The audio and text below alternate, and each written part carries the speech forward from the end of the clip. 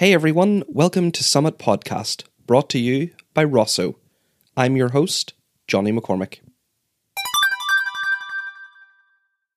Matt, thank you so much for joining us on the show today. It's a real pleasure to have you here with us. Thank you for having me. Matt, I always like to give my guests the opportunity to introduce themselves in their own words, so I'll hand over to you to say a little bit about who you are and what you do.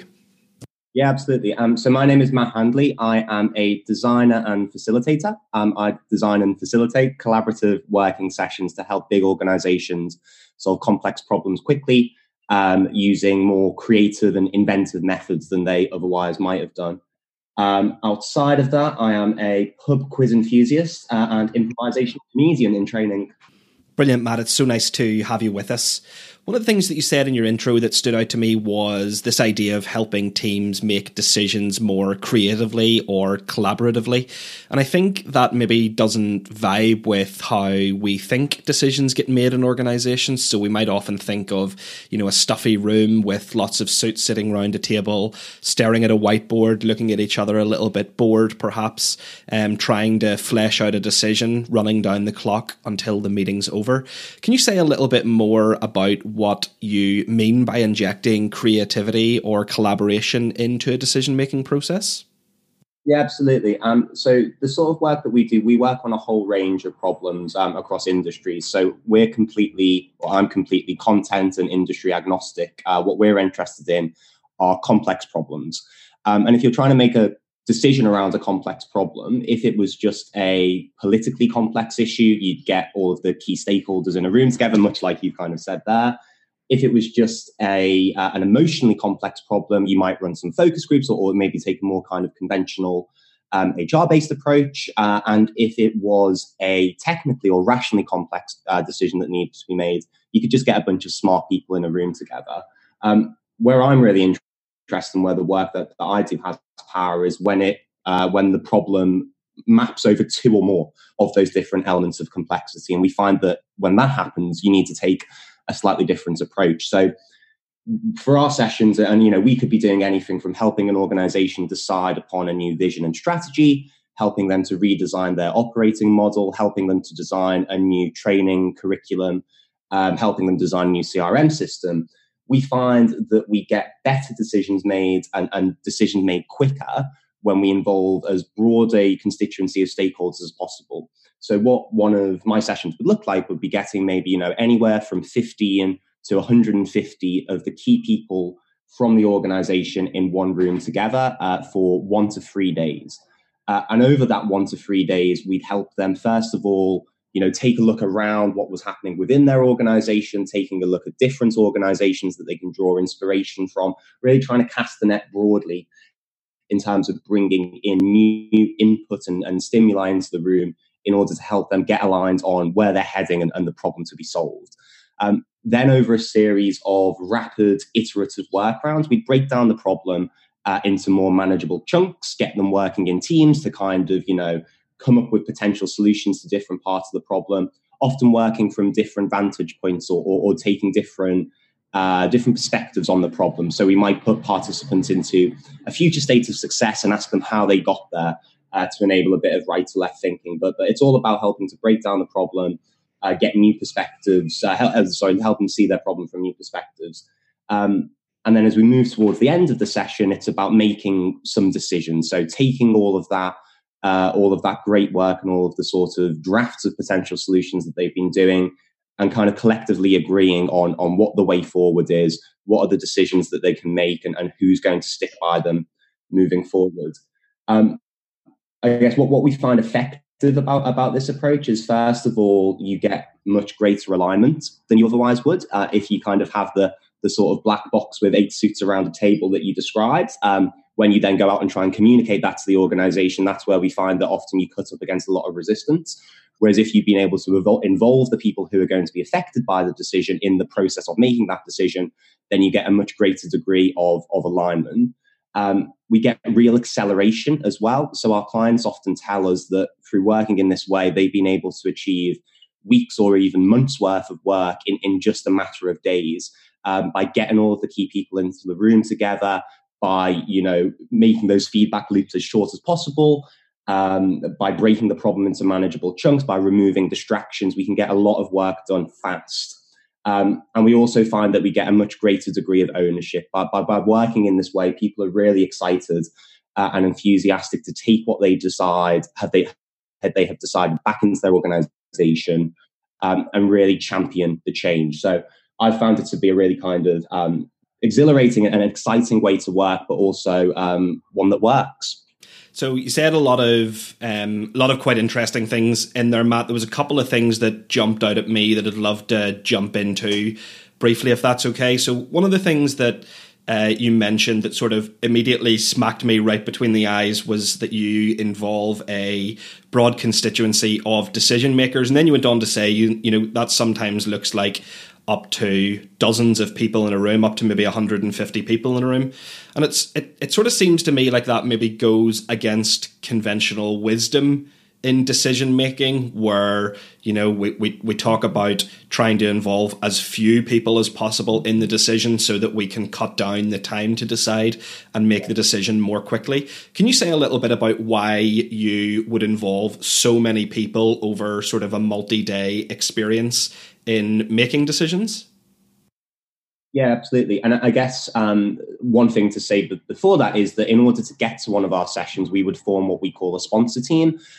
So identifying who are the people who are ultimately going to be accountable for whatever is decided. And so that might be sort of 4 or 5 people. And we'd meet with them a number of times in the run up to a session to make sure that we were identifying the right outcomes and outputs that we wanted to achieve, the right objectives that we would have to fulfill in order to get those things, and then figure out who's going to need to be in the room to help us along. So we do kind of work with a smaller group initially to help us get to that forum when we bring together a larger group of stakeholders.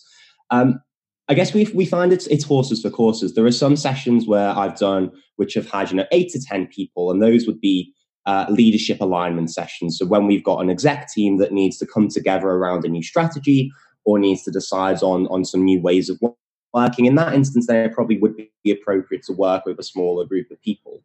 But I guess in terms of why we would involve much larger groups, I believe that the people believe in what they help create. If you're trying to affect major change in an organization, I think you're much more likely to be able to do that if the people who are going to have to live by the decisions that you reach have been involved in making those decisions. Also, they're going to be better informed decisions if you bring together a diversity of stakeholders, diversity of perspectives, people from across the organization who can speak to the political, the rational, and the emotional elements of the problem. We find that you'll get a much richer decision than if you just involve the executive leadership team. Often we would find that the diversity profile of an executive team is not in keeping with the diversity profile of the organization as a whole. So I guess that's just one of the reasons why you might want to cast the net a bit more broadly in terms of those that you look to help make decisions. That's great. So I personally, I mean, my personal belief is that decision making in organizations is incredibly important. It's actually probably one of the most important things that organizations do is make decisions. And I think that actually a lot of organizations back themselves into it. So they maybe enter into it without as much thought as they possibly could. And that's not saying that they're not putting thought into the outcomes or the decisions that they're going to make, but more that they're maybe not rationally thinking about or explicitly thinking about the decision-making process. So the process by which they make those decisions to ensure they're getting the outcomes that they want.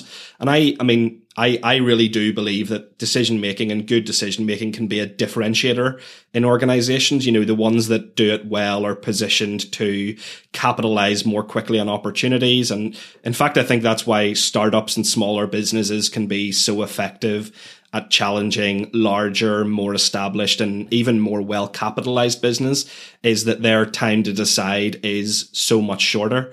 So I'm interested to know what you think are some of the things that add unnecessary complexity into a decision-making process in most organizations. Like, why do most organizations get to the stage where their decisions are just taking longer than they should, or they're more complex than they need to be?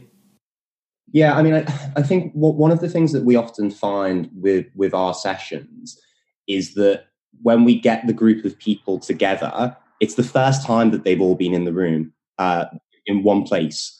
and had the ability to really focus on making those decisions. The people that we work with are often very senior. They're often working in incredibly demanding jobs in incredibly demanding organizations. And it's difficult to get the headspace in order to make decisions. It's difficult to get the conversation space in order to make decisions. And it's difficult to give yourself the permission to be creative and to take risks and to make mistakes in the course of making those decisions. I think as a result, often people are either just literally don't have the time and space, or don't have the will to make decisions. And I think that's the gift that we try to give to our participants, is by creating a container in which they can put all of their business as usual concerns aside. Often we'll ask participants to hand their phones in at the door so they can just focus on the task at hand. And we create a space, the time away from time, in which people can just really focus on making the big decisions that are going to govern the future of their organization. I think there's also a point around making sure that we have the right stimuli and the right input. So as I mentioned, in that design process, when we're working with the sponsors, we'll think about what are the inputs that we need to bring into the room in order to support participants to make decisions. And an input could be anything from a short presentation from the CEO at the outset of the session to talk about where we are. It could be bringing in a guest speaker from a different organization, from a completely different industry, to provide a challenging perspective and to stretch people's thinking on what could be possible. It could be bringing in a TED talk. It could be bringing in readings about the All Blacks or about F1 pit crews. We really kind of get people to think widely and weirdly in order to support them to make different decisions. But by really thinking about what are the stimuli that participants are going to need in order to have the right information to make the decisions that they need to make, I think that we can put participants in a place when they're able to make those decisions in a more informed and more creative way.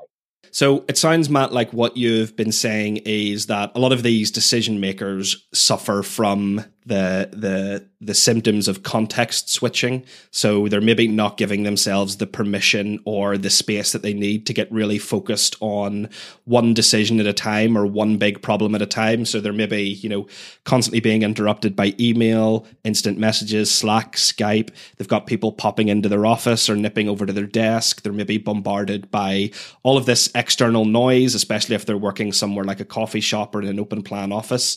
Does it sound like giving leaders the permission or the space to really get focused in on one problem solves a lot of those issues that they're experiencing around decision making? Yeah, I think it's really important. Part of the value of what we deliver is just by literally having all of those people in the room at the same time, able to look each other in the eye and have the conversations that they've been often waiting weeks or months or sometimes even years to have. So there is something really powerful about providing a space for people to be focused and the permission to be focused. But I think there's also something important about giving people the permission and the space to be creative. So session that I ran recently with an NHS health trust, we were helping them to think about what the future of outpatient services might look like. So outpatient services being when you go along to get your bloods tested, or you just go along and don't get admitted to a hospital, say overnight. And this is a huge problem for the NHS to run outpatients in a more effective way, a more efficient way, and a way in which creates a better experience for patients. And we brought together a broad coalition of leaders from across the different organizations that comprise this trust. And, these are all phenomenally busy people who are doing demanding jobs in a really challenging setting. So just giving them the space was incredibly important. But with one of the rounds of work that we did, we had them adopt the persona of a different innovative organization that had nothing to do with health and ask them how they would approach the problem. So if you were Apple, if you were Amazon, if you were Fitbit, how would you pitch for the opportunity to transform outpatients? And the thinking there was that the correct answer wasn't going to be any one of those organizations. But there would be little elements in each that would be instructive. So for Amazon, it was about scheduling and logistics. For Google, it was about having an interconnected network of devices. For Fitbit, it was about leveraging wearables and making the right nudges. And it was really interesting that the ultimate solution that they came up with sort of cherry pick components from each of those different groups. And what one of the participants said afterwards was that it was really powerful just having the permission to be creative in that way. And I think the word they used was it was liberating. And I think that even if you're not using a 1 to 3 day session, because that's not going to be realistic for everyone, trying to create those little pockets in your day or in your kind of regular rhythm where you give each other the permission to focus, but also the permission to be creative, to take risks and make mistakes as you try and figure out what's best for your organization, I think can be really powerful.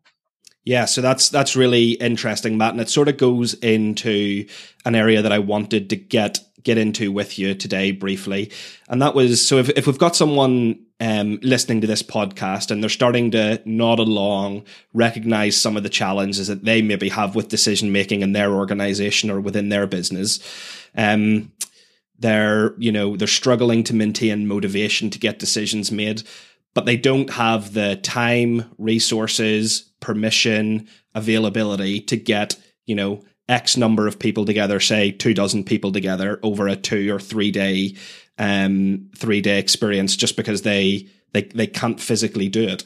What are some of the things that you would recommend that they maybe start to try that could give them little micro doses of better decision making, or injecting some creativity or enhanced collaboration into their day-to-day decision making? So if they were running, a 1 hour or a 2 hour meeting, how could they maybe inject some of the stuff that you've been talking about into that process? And I know you've already said things like, from the really practical to having people hand their phones in can create that sort of mental space for them.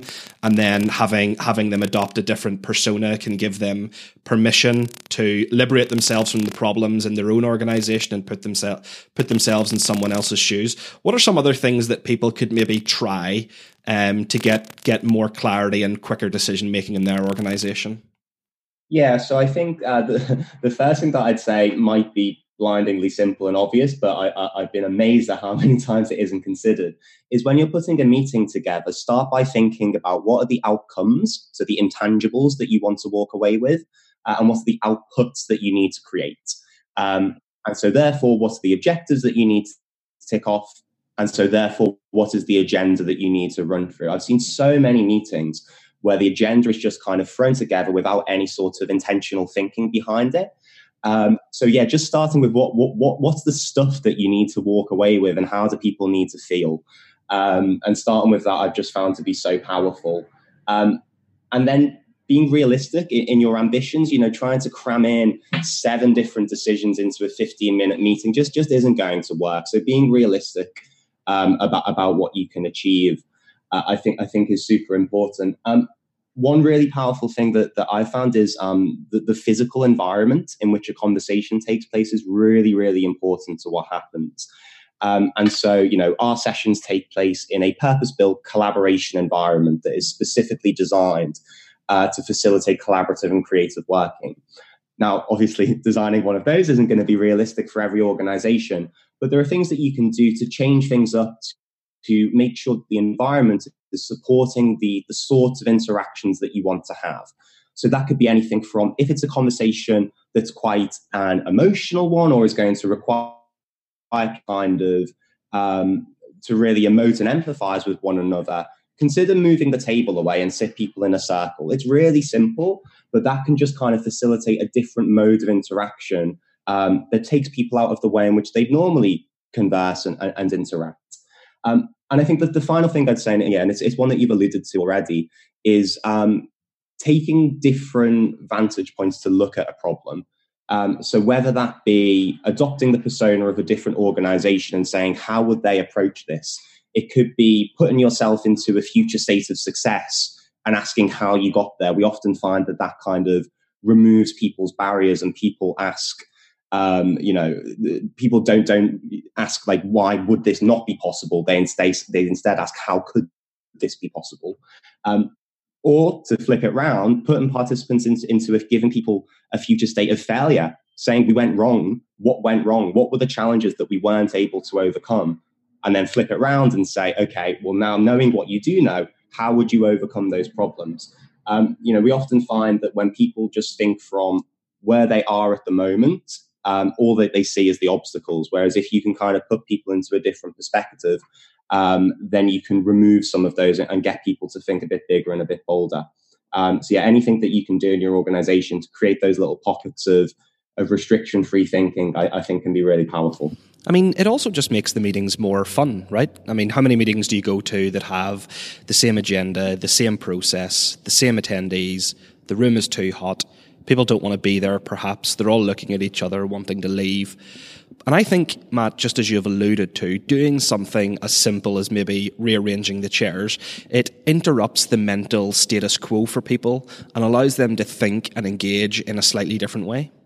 Yeah, and I think, we often, for anyone who kind of facilitates or leads meetings regularly, we often get frustrated if we see participants not engaging or what we kind of perceive to be bad behaviors from participants. But I'd kind of flip the responsibility back to you as a designer or a facilitator. What can you do to make your participants want to engage, to make it, so that they are interested, so they're engaged, so they're excited? And kind of, thinking of the time that they're giving to you as a gift that you need to make best use of. And as you say, what can you do to kind of change up the atmosphere, to change up the environment, to make it a more engaging experience for them? Because that's when you're going to get the best meetings, the best conversations, and as a result, the best decisions. Totally. So I've got one final question for you, Matt, if that's okay.